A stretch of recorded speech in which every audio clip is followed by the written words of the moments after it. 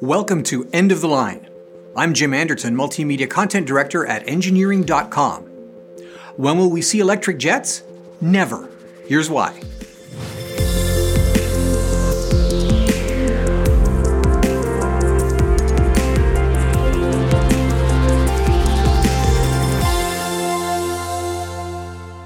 Today's episode of End of the Line is brought to you by Engineering.com, a globally trusted source for engineering content. Check out this and many other exclusive videos for the engineering professional found only on engineering.tv today. Batteries are the hottest technology of the 2020s. They're powering cars, replacing fossil fuel power generating plants, and driving innovation in everything from submarines to delivery drones. Now, they're also starting to appear in aircraft, notably light sport aircraft and some small experimental commuter planes. Now, many in the non-engineering media, however, are now speculating that the future is literally all electric, and in aviation that jet transports that we use for medium and long-haul flights will eventually replace kerosene with batteries and electric motors.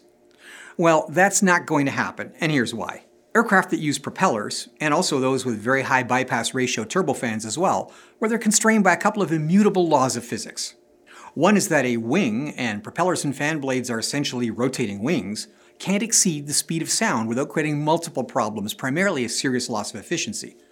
This is one of the reasons why piston-engine aircraft can't fly supersonically, and in fact, these compressibility effects limit propeller-driven aircraft powered by internal combustion engines to speeds of about 400 to 450 miles an hour for reasonably efficient cruise. Now that's 1950 speeds, and we want to fly higher and faster. So jet engines did away with the propeller and used the reaction principle. This is the classic high school physics equation of m1v1 equals m2v2.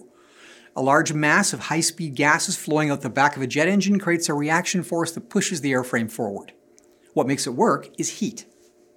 The burning hydrocarbons in the engine combustors create a tremendous expansion of gases, resulting in not only high mass flow, but very energetic high-speed mass to create what we call thrust.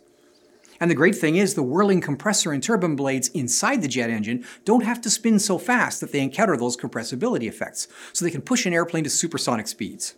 Spinning a fan with an electric motor for high subsonic flight on an airliner simply can't generate the combination of mass flow and velocity necessary to impart enough thrust for high-speed cruise.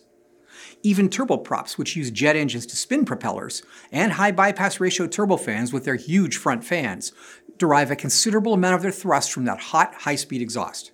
Now, could some of the battery power be used to heat that air? Well, no. Current lithium-ion battery technology can provide about 350 watt-hours of power per kilogram of battery weight. Jet fuel stores over 10,000 watt-hours per kilogram of weight.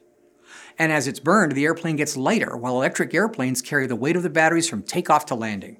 In horsepower terms, each engine in a 777 generates over 100,000 horsepower. Replacing a 160 horsepower piston engine in a light aircraft is definitely practical, but in a large airliner, no. Is there another way? Possibly. Perhaps with exotic technologies such as quantum nucleonic drive, but that's a story for another day. This episode was brought to you by Engineering.tv. Thanks for listening. Tune in again next time.